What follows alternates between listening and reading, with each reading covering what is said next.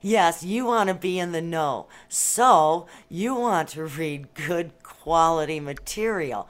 And the name associated with it, that has less to do with the content.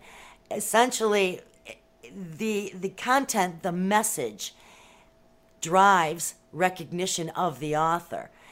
And the reverse is only true in the celebrity sphere. That is not what we are about. We who are independent publishers, who are actually committed to the whole purpose of publishing. So if a person is so inclined to only believe that quality content or insight or information or entertainment can come from someone whose name is widely recognized, well, that is the level of content and quality that they're always going to get. But most people, they're interested in the subject. If a person loves poetry, they love poetry books. And they don't just necessarily need to have a Maya Angelou book to enjoy the poetry. And that goes true with textbooks.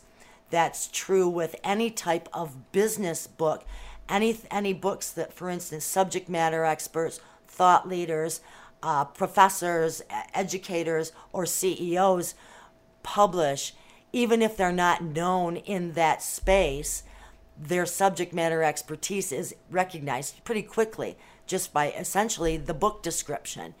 And it seems there's a magnetism to that. So most people who want to be in the know are attracted to the information or the content, what's between the covers, not whose name is on the cover yet.